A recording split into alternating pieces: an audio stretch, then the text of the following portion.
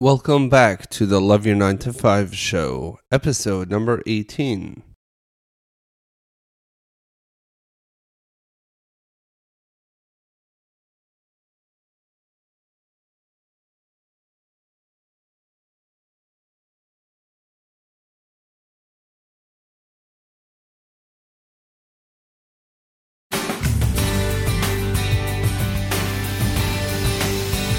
Caution, you will begin to love your 9 to 5 with this show. Join us as we explore and discover your unique strengths and learn to apply them to your daily business activities with your host, Shmuel Septimus. Welcome to this next episode of the Love Your 9 to 5 show, where we learn how to apply our unique talents and superpowers to our everyday professional environments. My guest today is the CEO of Business Ghost, New York Times bestselling author, ghostwriter of over 500 books, featured on Shark Tank, amongst a lot of other things, Michael Levin. Welcome to the show. Well, thank you very much. Okay, thank you. Michael, if you don't mind just telling us a little bit more about yourself. I know you just gave a very brief introduction of some of your accomplishments, but can you tell us a little bit more personally how this all started for you and professionally, how it evolved? Well, I'm not very proud of the story, but I'm happy to tell it. All right. Sounds even better. Yeah, I was a lawyer by training, and I didn't want to be a lawyer. I didn't like it, and they didn't like me, and we came to a mutually agreed upon parting of the ways, which means that I was fired from my last firm, and I stopped looking for work in the field.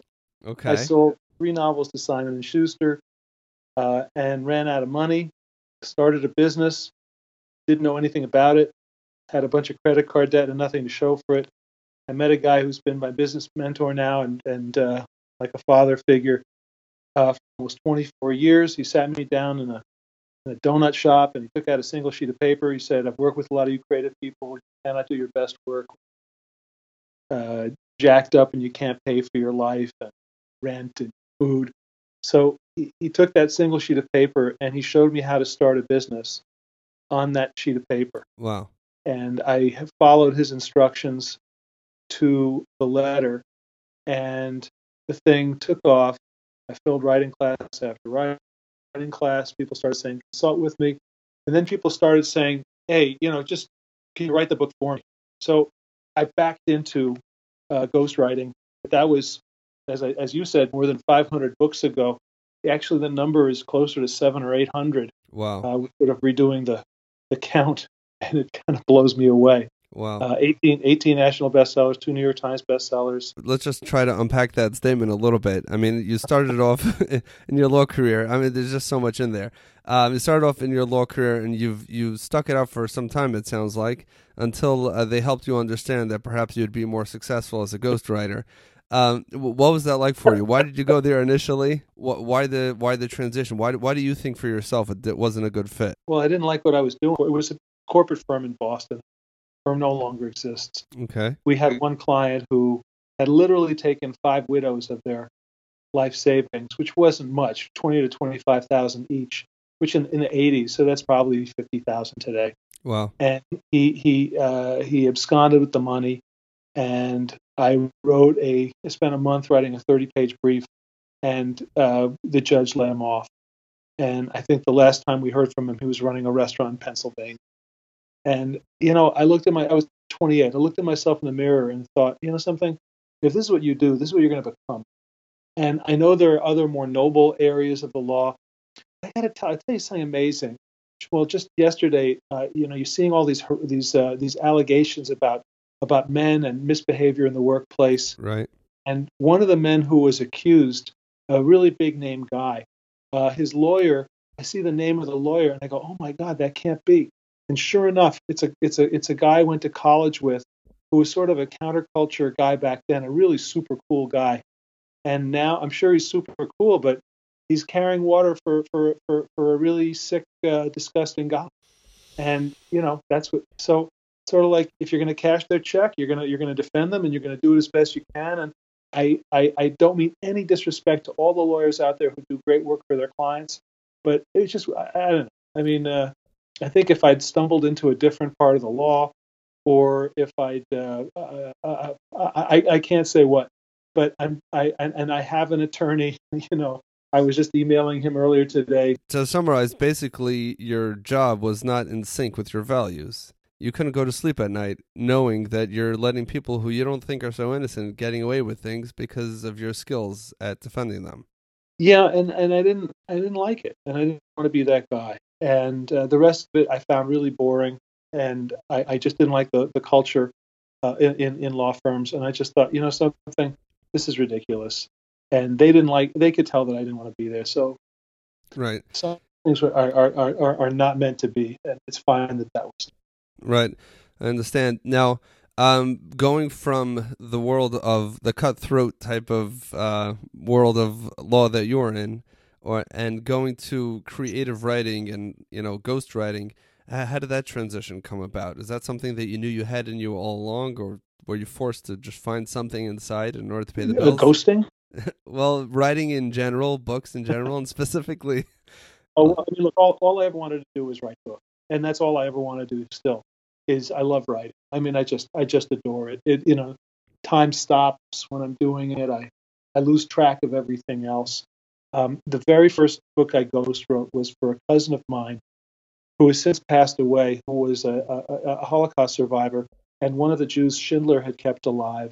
Mm-hmm. And then in turn, he kept Schindler alive after the war. Schindler was destitute, and this was a man who saved the lives of hundreds, maybe thousands of people. And my cousin was one. So we were at his grandson's bar mitzvah. He's up on stage crying. Everybody's crying. He's like, when I was 16 and in the camps, I never imagined blah blah blah. And his grandson, is 13 and has no idea what's going on. He's just sort of joking around with his buddies, which is fine. You're 13. Right. But came down and he knew I wrote books, and I'll never forget it. We just looked at each other, and we knew. And I spent the next 4 years, it was on and off, of course, but it took 4 years, and we got his memoir done, and that was the first time I ghosted him. So, wow. So that was the beginning of this career for you in your ghostwriting career. Now, can you tell us, how did you end up on Shark Tank? What was that like for you, and how did that change your business, if it did? Oh yeah, it changed everything. I had never honestly heard of the show until the night before I was interviewing the executive producer of the show for a client's book. And he's telling me about all these, about 40 minutes, and I'm feeling very less than, because all I do is sit and type. And then he calls in, and then he turns to me and says, let me turn the conversation around. Have you ever thought about applying for our show? And I looked at him like, are you nuts? And I said to him, I don't think my business is sexy enough. It's just me in a room typing. Right. And he said, I disagree. He said, I think it is, and I want you to go. So if the executive producer wants you, so I didn't have to go through there are 30,000 people trying to get on that year. This is season 3. And there were 35 people aired. And I was one of them. I felt like I had been miniaturized and shrunk and stuck in my television. It was sort of a television set. It was sort of a weird experience to go into the tank. Mm-hmm. And on the one hand, this is not a business that requires that kind of financing or investors. So I didn't really need the money. But on the other, the exposure was just, priceless. So I did not get a deal. It's frustrating to get rejected. I've never seen my episode all the way through. But my business is probably 4 or 5 times bigger than it was. And more than that, you remember, I'm a failed lawyer who's a writer guy who's kind of a failed writer who sold a bunch of stuff but couldn't really sustain a living from it. Now I'm basically, doing other people's writing. So I always had this sort of stigma in my mind about ghosting. And these guys paid me such respect. And they said, you've done what 0.001% of writers have ever done, which is to turn your avocation or your passion into a business. And they were so respectful that it transformed the way I saw myself as a business person. So in one sense, the Shark Tank episode, which re-airs every 8 weeks, is an ongoing advertisement for Business Ghost. But in a broader sense, it was like an intervention on me on national television, trying to get me and getting me to accept the idea that I really am a business guy and that I can hold my head up high as a successful business person. So even though you didn't get the deal, but they were able to kind of transform the way that you thought of yourself professionally, and that itself, coupled with the exposure, was able to really bring you to the next level. Now, at that point, had you already written your New York Times best-selling books at that point, or did it follow that event? Great question. The Times bestseller, the first one came before, and the second one came after.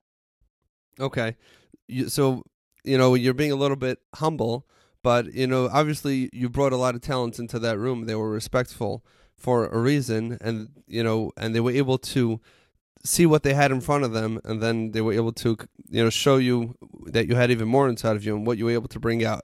Now, I'm sure there's a lot of people listening right now who are saying, what is this thing called a ghostwriter? And are you writing about ghosts? And does this have to do with Halloween?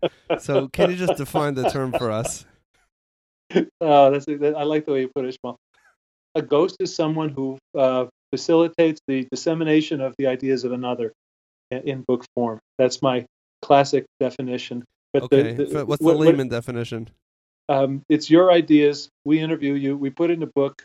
It's your picture and your name on the cover. It's your book. It's by you. It's not by us. Our role is confidential. And now you have a book that is the ultimate marketing edge. It is it's the ultimate leave behind. It's the thing that gets you a high level speaking. It's the thing that allows you to convince not just your prospect but the spouse of the prospect. Because in my marriage, if I say to my wife, "I found the guy," she's like, "Yeah, sure, like last time." So it doesn't work out. But if I say, "I found the guy and here's his book," he goes, "Oh, okay." And so there's nothing like a book to convince people that you're the person. And in the internet era, everything becomes a commodity. Every business, every service provider, every professional, because the buyers have so many more options than they ever did. They used to have only people who were within half an hour driving distance, and now they've got the whole universe, the whole world that they can choose from. So the question is, how do you decommoditize yourself? Because if you don't, you're going to be competing on price, and that always ends badly. Right. So how do you demonstrate your knowledge base, your value, your problem-solving ability, the fact that you're the most trustworthy advisor in a situation? How do you demonstrate that to a niche audience you define? Well, you bring us in, we interview you, we write your book, and then there it is. It's in your hands. It's on Amazon. It's a physical book. It's an ebook, a paperback, with a hardcover, whatever you want. And then boom, now the world beats the path to your door because everybody else has a white paper or a website that looks like everybody else's website. But you're an author, so that's or it's a memoir to capture a family history or a business culture. Businesses come to us because they're expanding and they want to preserve their early exciting culture, and they don't want new hires to think this is just another job. So they'll say, take this home on Friday and read it over the weekend before you come in. Or it's a way of cementing relationships with all sorts of people, with prospects and vendors and regulators, legislators, whoever you have to influence. So that's the power of the book. Now, two things. I guess the first question is, if I'm not a writer but I have a lot of information and you interview me and you write the book for me, does it sound like I'm the one who's writing the book, or does it sound like it's coming from somebody else? Yeah, if the book sounds like me or like my team, we failed. The book has to sound like you. Okay. I have we have a website, businessghost.com. There's a page with sample chapters, and it's got excerpts from 8 or 9 books that we've written. Mm-hmm. And these are people of different ages, backgrounds, race, ethnicity, gender, everything. And not one of those books sounds like any of the others in any way. Mm-hmm. So the reality is that a really great ghost is able to capture not just the meaning that you're trying to convey, but also your language, your syntax, your mode of expression, so that the reader feels as though he's sitting or she's sitting in a Starbucks having a conversation with you, one-on-one, and it's very intimate and personal. And then people who know you read the book, and it never even occurs to them that you got help. They just go, "Wow, I love your book. That's great." So now, have you seen? Do your clients report back to you? Hard business results as a result of having the book? Yep. We have a document that we send out when we send out proposals that lists the return on investment that our clients report. And it's and we aim for 10x and higher. So whatever you spend on the book, we want you to get 10 times that in the first year or so. Wow. back, and our clients do that a lot. Wow. Yeah. So by whatever measure, new clients, money under management if you're a financial advisor, premiums if you're in insurance. We're looking to create a 10x return. Well, take us to your biggest business failure, the time when it really, maybe a decision that you made or something that was really, really maybe not so comfortable, and what you learned from there and how you implemented. It's easy to say it now when we see the success. Hopefully it's easier. Yeah, sure. Okay, I mentioned this earlier. The year before I started this business, I started a different business, which was offering 4 hours of audio about writing on cassettes, which were the mode of sharing audio at the time. This is 1993, Okay. and I did.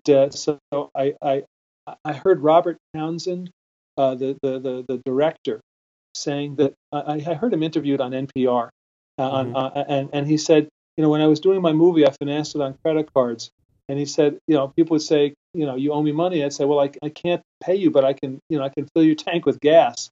And that sort of stuck with me. And I thought, wow, I could just get a whole bunch of credit cards, and then I can, finance the starting of the business, and then it'll take off, and I can pay them back, and it'll be great. Well, I went down the wrong path. I went down. There's a guy named Steve Blank. For the listeners who are not familiar with Steve Blank, he is a consultant in Silicon Valley. He's the smartest guy in the room. He says most startups focus wrongly on the product, and then they've got the launch date, and then they've got the estimates, and this is when we're going to ship, and it's going to be great. But the one thing that they forget to do is to talk to customers and find out, is there a need for this? Do people want it? Will people pay for it? How much will they pay for it? What kind of problem will it solve? Should they modify the product so it's something different from what you originally had in mind to match it? I didn't do any of that. I just blithely thought, well, if I put it on the market, people. I hired an advertising agency, and I felt like a real big shot until I had no sales, a bedroom full of cassettes I couldn't move, which I finally donated to some veterans organization or something like that. Wow. And $33,000 worth of credit card debt, which Ouch. took 6 years to pay off. Wow. And so I was paying the debt off, and I was dead broke. My classmates at Columbia Law School are making a partner, and I'm going to the bank to buy savings bank life insurance for $35,000, so that if I die, the insurance covers the credit card debt. Wow. But so the thing is that it taught me a lot. And when Bob sat me down in the Dunkin' Donuts in February of '94, it'll be 24 years in February. I was open and ready to listen because there was not a shred left of arrogance or I know best. So, do you feel that was a necessary precursor to the success that followed? It's sliding doors with Gwyneth Paltrow. Like, who knows? Right. I don't regret it now. I took my best shot. I learned a lot from it, and maybe I'll never know. It's a great question. There's just no way to A/B test on that. Right. It's entirely possible. But that made it that you were wide open to listen to anything at that point. Now, the burning question, at least in my mind, and I'm sure the listeners as well, is what was on that sheet of paper? Do you mind sharing the secret? Yep, happy to. I don't mind at all. First, we went over my expenses. What does it cost for me to live a month? And this is 1994, and I'm single, and I have no expenses other than my living expenses, which were very basic, and my credit card debt. So we figured out, what do I have to earn a month to cover those costs, a little bit more, taxes, okay, and now we take that, and what he said is, okay, there are 160 working hours a month, 4 weeks at 40 hours a week.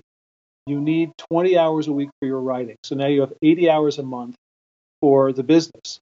And he took the amount of money that we agreed that I needed each month, and we divided that by 80, and that told me what I had to make an hour in order to pay for my life and have 20 hours a week to pursue my own writing.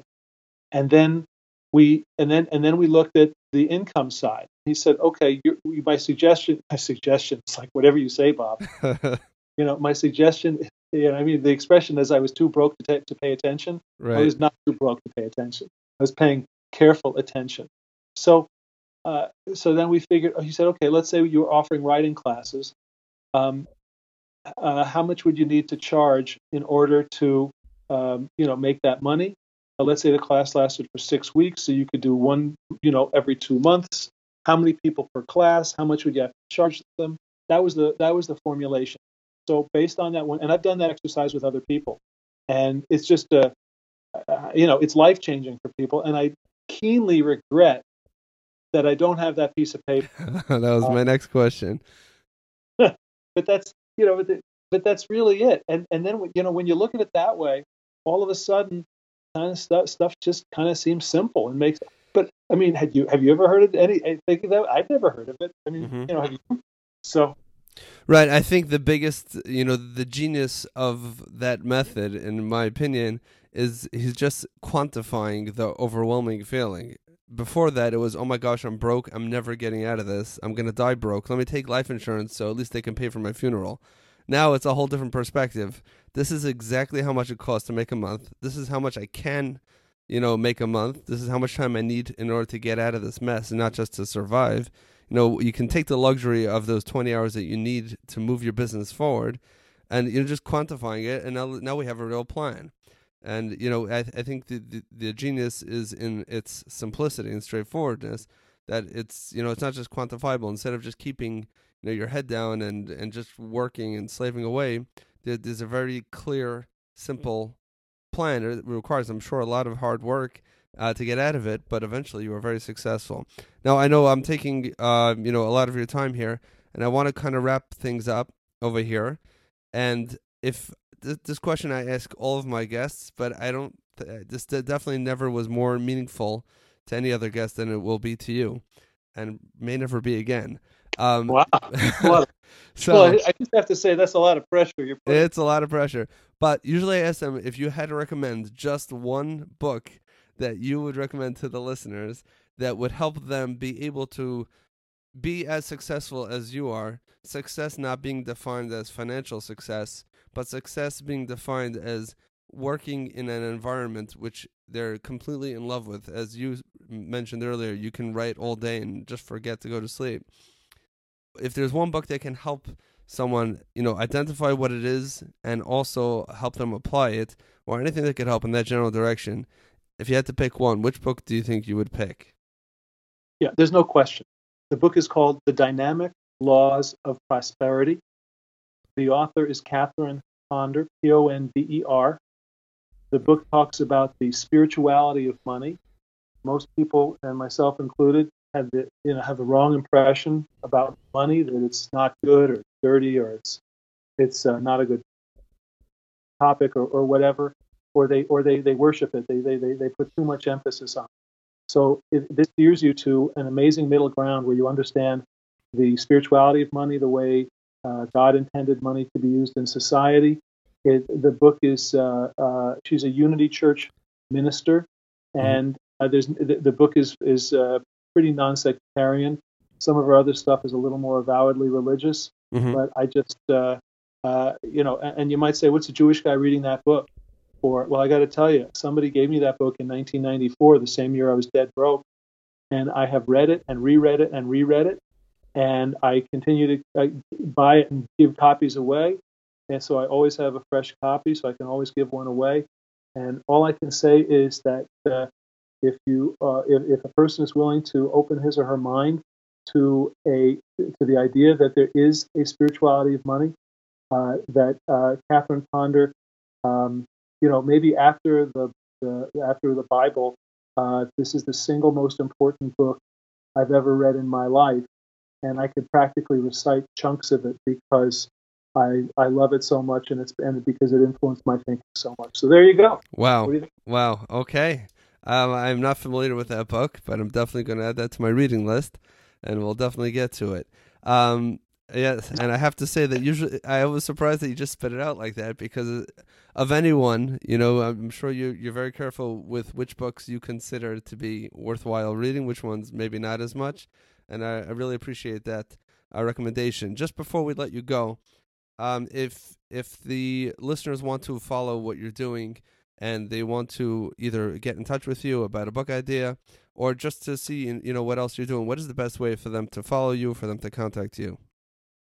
Have them go to Michael at Business Ghost, BUSINESS, like business, and Ghost, GHOST, like Casper the Friendly Ghost, Michael at businessghost.com. And I'll be happy to hear from them. I'll answer any question. If they want to talk about books, we'll talk about books, whether it's getting a book done or just in general, whatever. And that's the best way. Okay, awesome. I'll definitely include a link to that in the show notes and anything else that we discussed. Thank you, Michael, so much for your time. I really, really appreciate it. And again, thank you for coming on the show. Well, you asked great questions, and I think it's tremendous.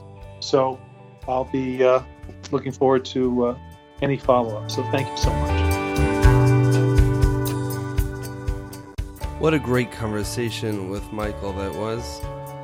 If you remember back in episode 16, we spoke to Pat Flynn where we mentioned the Will It Fly book, where over there too we spoke about how important it is before you create a solution for somebody else's problem, you find out if you really have the answer to that problem and if you're doing it in the right way, and most importantly, will somebody pay for it. On another note, a listener reached out to me and said that she began applying the MIT rule, the most important task that was mentioned in episode number 13 with Kevin Cruz. The MIT is that you specify the day before what is the one thing that if you only did that one thing, your day was a success. You write it down and you don't waver from it no matter what.